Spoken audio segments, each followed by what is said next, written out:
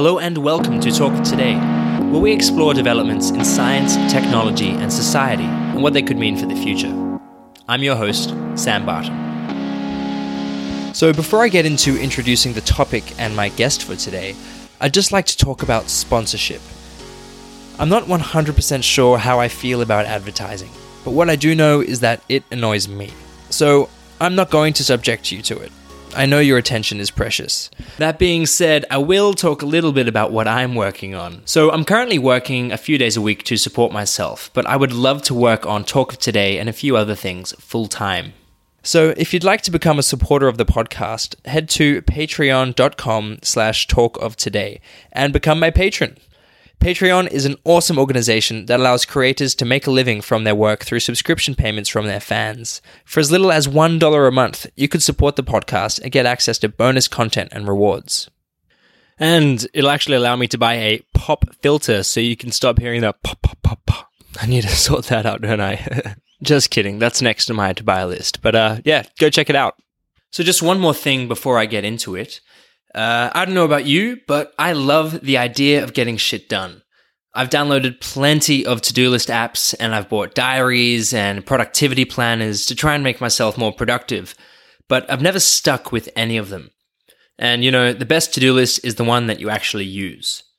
So what I've come up with is a Chrome extension that causes my daily plan to pop up every time I open up a new tab. I probably open up hundreds of tabs a day. So having my to-do list pop up every time I open up a new tab has worked wonders for my productivity, as I see what I have to do that day instead of going straight to Facebook or Reddit, and possibly losing hours of my life scrolling through who knows what. So the features include a to-do list for the day, a space to write what I'm grateful for, because expressing gratitude daily has been shown to increase overall happiness, a space to take notes, a thought-provoking quote of the day, a universal task list so I can just get whatever I need to do that's in my head onto some list that I can allocate to a day later. And finally, a place for tracking. So as the saying goes, what gets measured gets managed.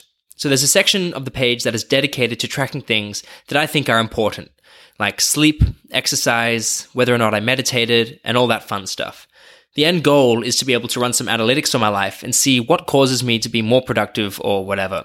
An easy example would be to see how my sleep correlates with my daily productivity score or coffee consumption. Down the track, you'll be able to track whatever you want, but right now you're only limited to the stock items on the list.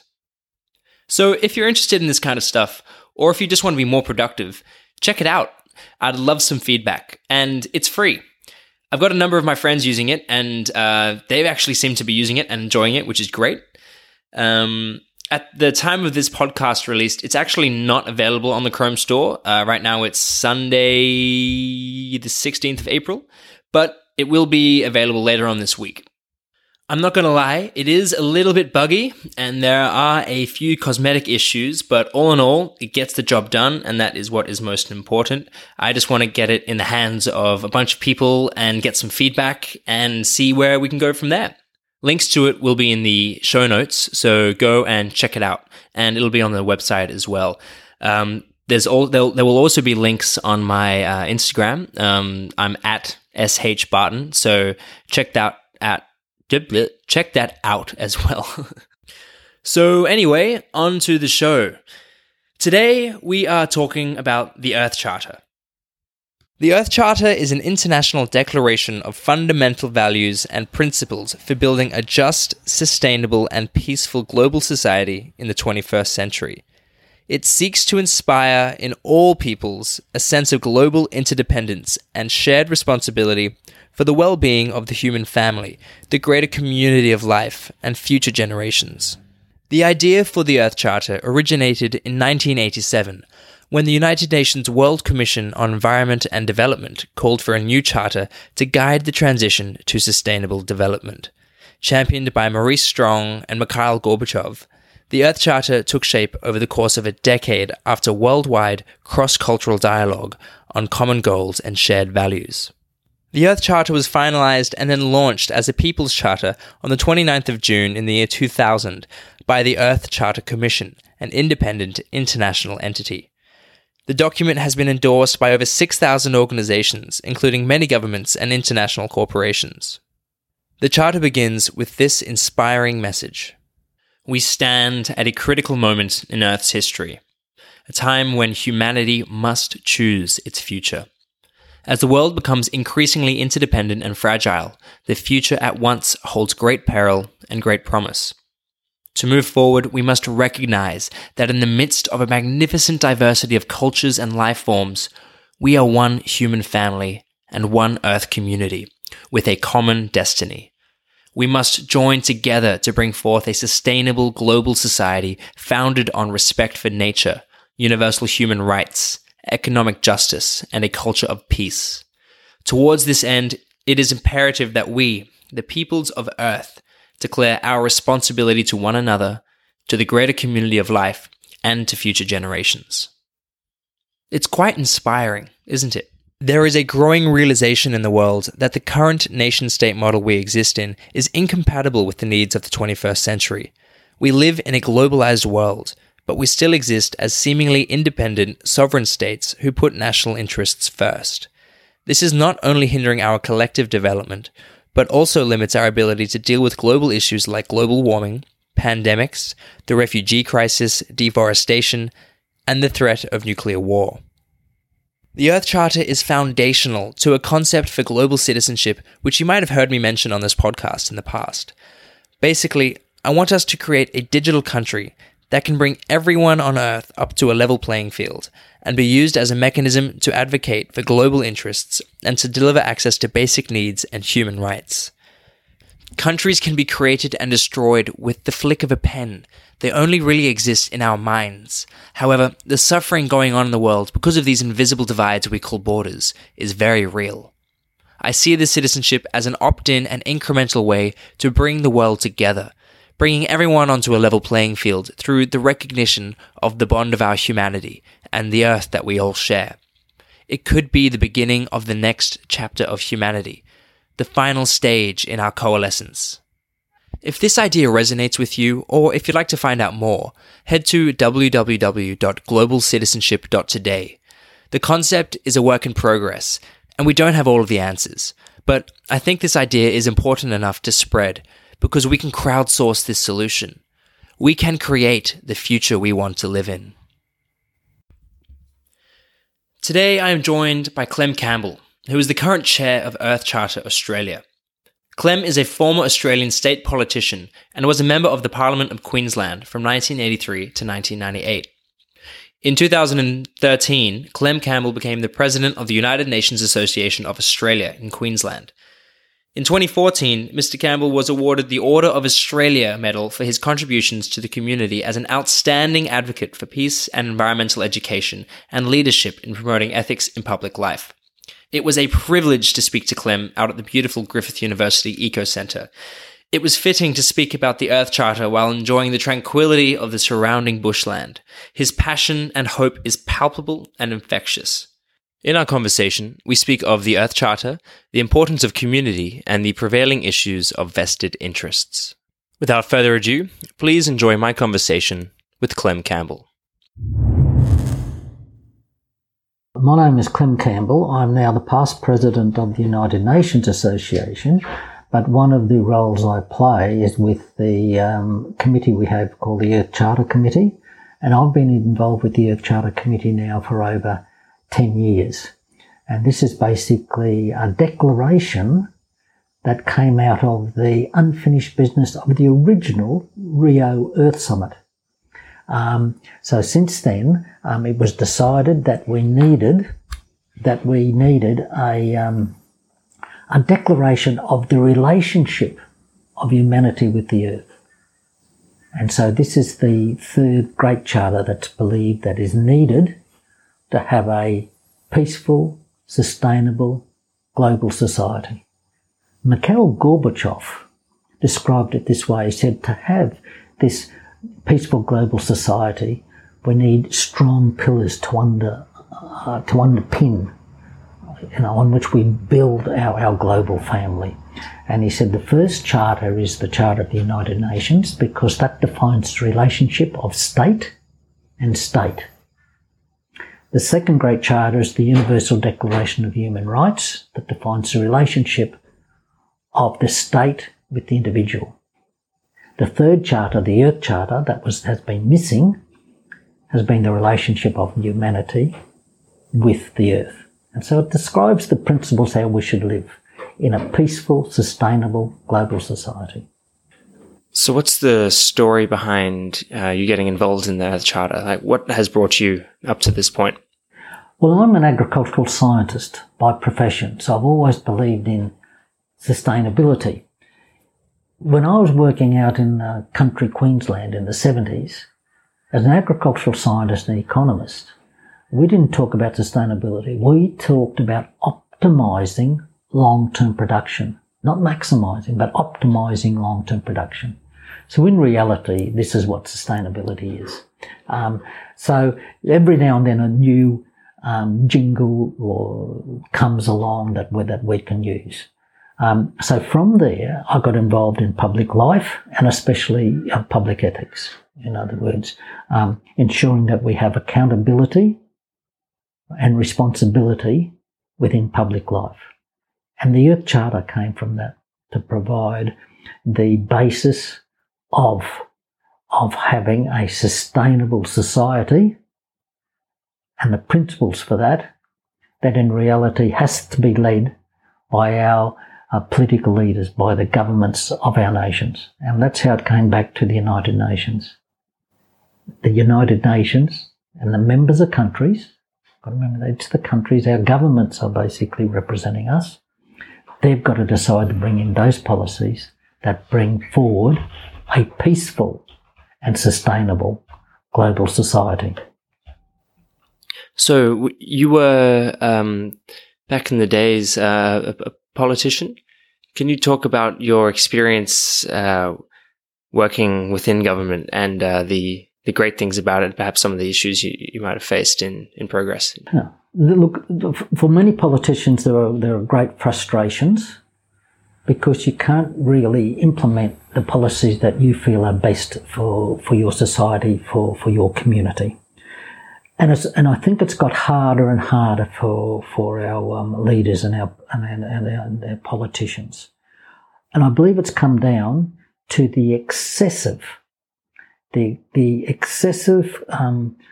control, could I say, or influence of vested interests. And the vested interests are really coming from groups like industry groups, such as the representatives for the coal industry, and representatives of professional groups, so that you will see that in certain tax policies, your accountants and these groups will not want changes because they need these to keep their industry going. The car industry has been a very interesting one, how we've had so many subsidies to keep people to be able to have cars. We've had fossil fuels. Those industries have had great influence, excessive influence, so that they can keep their favoured situation, their subsidies, right, and their benefits. So coming back to the Earth Charter, how did it come to be, and what is the story behind it? I know you mentioned it had its beginnings in Rio. Was there a spark that brought this to light? It was that before the original Rio Earth Summit, that was basically 20 years ago now. This aspect of sustainable development started to become, can I say, popular. That we had to look at people appreciating that we have a finite world, we have finite resources, and we've got to start living in harmony with our world, with our ecosystems and biosphere. And from that, they said, hey, we just can't keep on continuing having growth and consumption without having some limits. And it comes back to an aspect that in economics especially, kind of spirituality has been forgotten. And this is an important part, and it's come down that the Earth Charter says, in essence, human development is being more, not having more. Our whole economic systems is about having more. This is about being more. In other words, being able to be happy without having to keep on consuming. And I think you'll find that there are now many studies that have shown that above a certain income level, you're not going to be more happy. I think that the cutoff point, or the point at which it tapers off, is at about, I could be wrong, but it's around $80,000 a year, or 60 to 80,000 if you're an Australian or an American, which isn't that much. No, it's not that much. And I think that might be a bit out of date on the basis of now, because of home affordability, that basically $70,000 or $80,000 a year you could not beat the repayments for a normal home, and it's changed. The economic goals that I understood when I was doing economics in the 70s was stability and security, efficiency and equity. Now, stability and security are two criteria that you seldom hear that are a part of human nature. And these are things that I believe we have forgotten, that now it's all about jobs and economic growth, where I would say the importance for people, more important than that, is security and stability. And what I'm talking about there, basically, when you look at it, is peace. Because where you have conflict and war, your economy and everything else goes out the back door. You can't look after your environment, like in Syria, or those other areas where there's conflict, because you can't farm. You can't do it. And this is, in essence, that the reality of a good economy is based on peace. Whereas what we measure in our present day is basically often tools of war. Or just GDP, how much wealth. I say wealth with quotation marks. But under GDP does not measure happiness, right?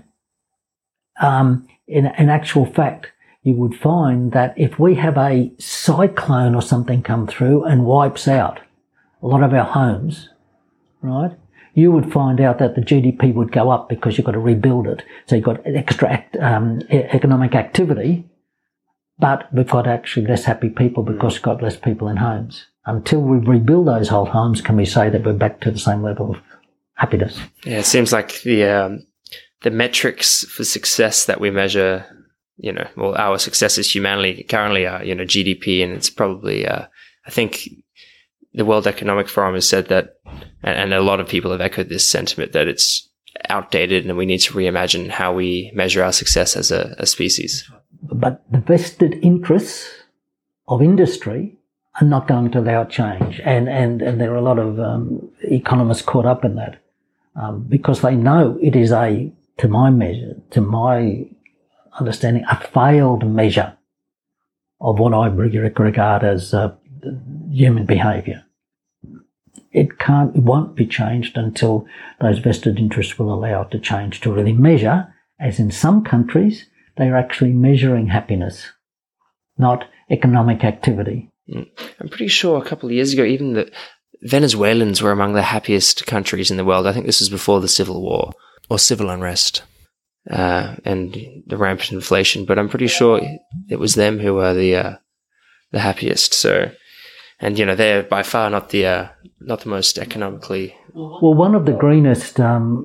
Recently, I went to the United Nations University for Peace in Costa Rica. Now, Costa Rica has a very high level of human happiness. Not only that, they're probably one of the worlds that is actually basically just about self-sustaining in terms of energy and things like that. They have a very green economy, I suppose you call, environment. But I'm concerned now for Costa Rica because in 1947-48, they actually had a constitutional change to say there could not be an army because they kept on having civil wars and coups and things like that. So all the money that would normally be spent on an army, guess what they spent it on? Education and health. So now they have a very well-educated, healthy population, and guess what? The Americans now wanted to come down and take advantage of that. That there are many now of those international companies that are now setting up in Costa Rica because they have a good, inexpensive, intelligent, healthy workforce. Would you say that community is fundamental to happiness for a country's happiness, or a community, like a sense of community between individuals? Do you think that's it's the essence that keeps a community together, and it's something that we do not measure and we undervalue. For example, we can talk about our cultural capital, our social capital, right? Our sporting capital, our intrinsic capital in our environment, our volunteer capital, never measured in reality, or if they are measured, they're not really valued. Now, all those things are part of the community, and I think it starts. In the old days, it started over the back fence. Well, most people don't have a back fence now. It's usually a wall between units. But those things that you'd have neighbours, streets that would be able to work together. But we do have a very strong community, and what it actually keeps our country going and peaceful. Having choral societies, choirs, bands. All those are what part of making a community, and it's very important. Not only that we acknowledge it, but I believe we should measure it and value it, something we don't do at present. I agree. I've been thinking that with the rise of, I would say, atheism and people who are less religious, I think a lot of people in today's day and age, they have less community, and I feel like a lot of people feel a sense of longing, or there's a bit of a hole there that I think community might be able to fill. And it's done with organisations like the United Nations Association, that is civil society support group for the United Nations, that actually values peace and security, and is trying to keep our government as a member of the United Nations accountable to that. It's important that they stay accountable to the Universal Declaration of Human Rights. That they acknowledge that they have signed international agreements regarding asylum seekers and refugees. And they are some of the responsibilities that they get in return for so many things that we take for granted. For example, if you want to fly safely from one country to the next, right, you've got to have different regulations so that you can travel safely. That's not done by Boeing or something like that.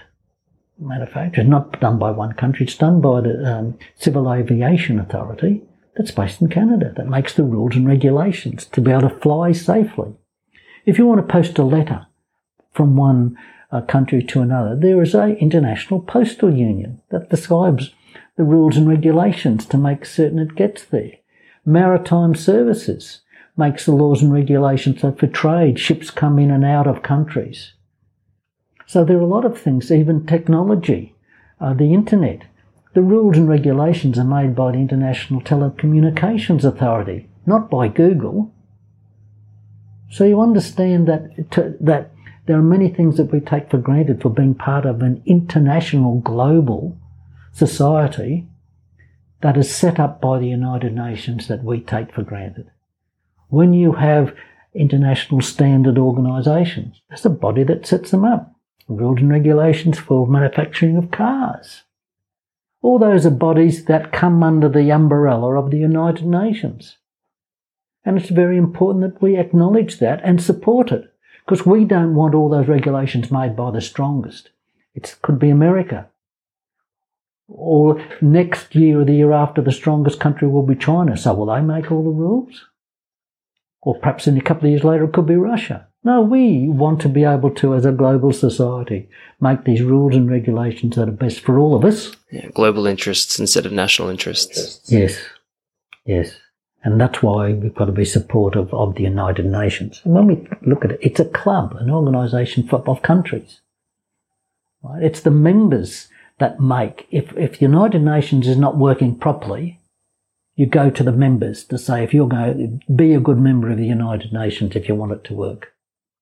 And I think that's the important part of civil society, is to say, we want an input to make it work.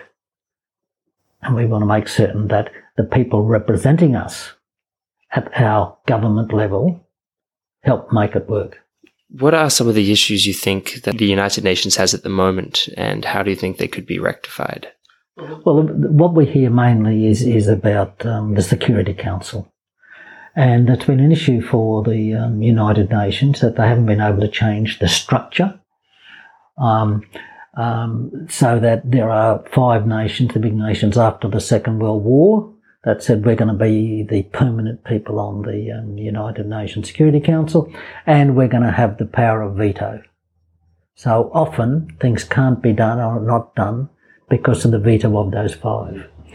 So that there are people that, and very strong pushes to change the actual structure of the Security Council to make it work better. And fair enough. I mean, if the likes of Britain and France can have a seat with populations of, 60 odd million, like, that's ridiculous. That's less than, 10% of the world. And why can't we have, when I say we, I mean the global community. I mean, I think we should have a seat. There should be a global community or a global citizenship with a seat there. Well, there are kind of countries as members that get voted on. But the real problem is that the Security Council with those 5, with the power of veto, will not let go. Mm. And that's something that over time we may be able to change. But you don't, because one part of the United Nations isn't working well, you don't write off the whole lot. And that's the issues. Australia, at the start of the United Nations, played a very important role. We were there as one of the most active countries to get the United Nations going. The United Nations, in actual fact, Australia stood up for the smaller countries to try and not have that structure, but got defeated. But at least they knew that we stood for that. The real concern we now have as kind of civil society, someone supporting the United Nations, is that are we meeting our obligations under Universal Declaration of Human Rights, under our meeting our different covenants that we've signed as declarations for the treatment of refugees and asylum seekers. And the point is, do we morally meet our obligations rather than try and be smart wordsmiths and get around saying technically we can do this or that, rather than the nobler appreciation of how we should be treating all human beings, regardless of where they are born and regardless of what religion they have. It came to me. I was born a Catholic. For the first 17 years of my life, it was all Catholic. Very strong.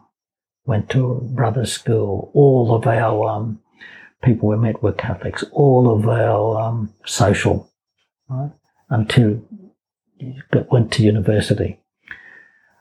It came to me after doing a presentation in Sumatra. There was a senator, a very wise senator, who's a Muslim, and he would actually go off for his prayers at lunchtime while we were busy having our lunch and reorganising the next section. But by having that kind of time off, he would always come back and be able to reflect better than we could. And we came to the conclusion, or the enlightenment, that our religion is an accident of birth for most people. That if I'd have been born in Sumatra, I'd have been Muslim. If I'd have born in my days across the road, I would have probably been an Anglican. So I've now come to the conclusion that our religion in many cases is an accident of birth. And I regard myself now more as an eco-spiritualist, that we've got to live in harmony with all people and with our earth itself. And that's why, we're sustainable, what you'd call green. And I think a lot of people who describe themselves as atheists would identify with that as well, because I think there is that innate feeling of, attachment to the earth or, just humanity in general. So it made it easier. If you're a member of a structured religion, makes it easier. You don't have to think. If you just live by those rules, you're okay. The problem with that, what has happened, I can see that a lot of people religions have lost the trust of a lot of people. And it's through scandal, misuse of the position of powers, and basically forgotten, I think, the true attitudes of what the basis of those religions were based on. And power and control has been a very strong aspect. So what are you working on at the moment? What's going on in Earth Charter Australia? Well, Earth Charter Australia, we're working under the umbrella of the United Nations Association of Australia. The important issues that we're looking at now are what we call our global citizenship schools. So we're providing resources to help teachers to appreciate the role of a global citizenship and make it easier to get those principles and understanding of our global issues for our schools, and it's very important that to ensure that education is more than reading, writing, and arithmetic. It is more than that. It's about bringing up responsible citizens, and being a responsible citizen, part of that is being able to read and write and do arithmetic, but it's also being able to live with each other, to acknowledge people are different, and to acknowledge that we need to work together to ensure that all of us can be happy. And importantly, something that is very difficult to ensure, and that is the principles of peace and security. That is often forgotten, that we just take for granted. And I would say it's one of the most important issues that we the people, our communities, give to our country. And we give peace and security through our cultural capital, our social capital, our sporting capital, our volunteer capital. All those things come together to give us the peace and security. What is working against it are those vested interests who are making inequality so much a factor now in our country, that the rich are getting richer, and really they are not worried about the poor, the disabled, the elderly and the young. That's how we measure our community.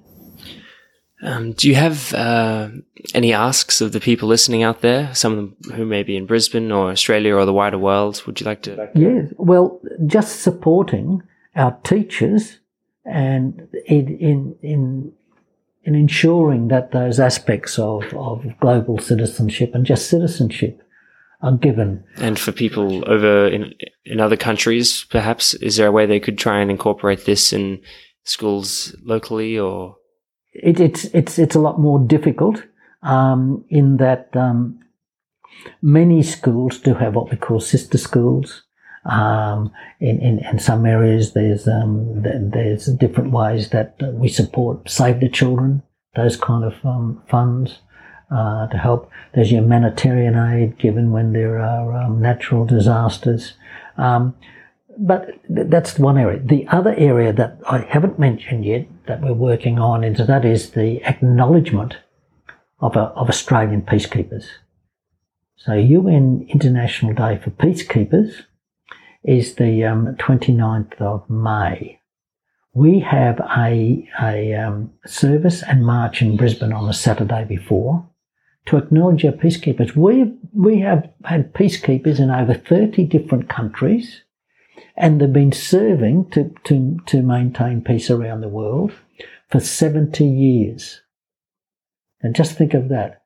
We've had courageous Australians serving to protect peace around the world, and yet they do not get the proper acknowledgement, I believe, from our community. We acknowledge through Anzac Day the courage of our soldiers, but these are the soldiers of today that were the Blue Berets that are there as peacekeepers and peace builders and peacemakers. They're the important people that are going to do the most in our society in the future. Anything else you'd like to say to the people listening? Or no, I think that's one thing. Just that we have got to be optimistic. We can talk about all the failures of the past. Let's just look in the future and let's make it a better world from today. And I think that's the one thing we can do. Look at ourselves and just say, how can we help someone? It begins with us. Yes. It starts with one. It starts with one. Thanks again to Clem for the conversation. Speaking to him was an absolute pleasure and honour. So Earth Charter Australia are looking for people to help out. So if you're an international relations buff, or if you're just interested in looking for an internship, reach out. Head to the show notes at talkoftoday.com for details. And just to reiterate, if you are interested in the global citizenship concept that I spoke about at the beginning of the podcast, head to www.globalcitizenship.today. And if you are interested in the productivity Chrome extension that I was talking about, head to the site, the Talk of Today show notes, because it'll be listed there. If you enjoyed the episode and you are enjoying the podcast, please rate and review it on iTunes or whatever podcasting app you are using, because it really does help with the rankings and all of that. And if you want to keep up to date with some of the content, we've got a Facebook page, facebook.com/talkoftodayofficial. We've got an Instagram account. We've got some Twitter stuff. So, head to talkoftoday.com. That's where you can find all of the links. And that is all for this episode, folks. Bye-bye.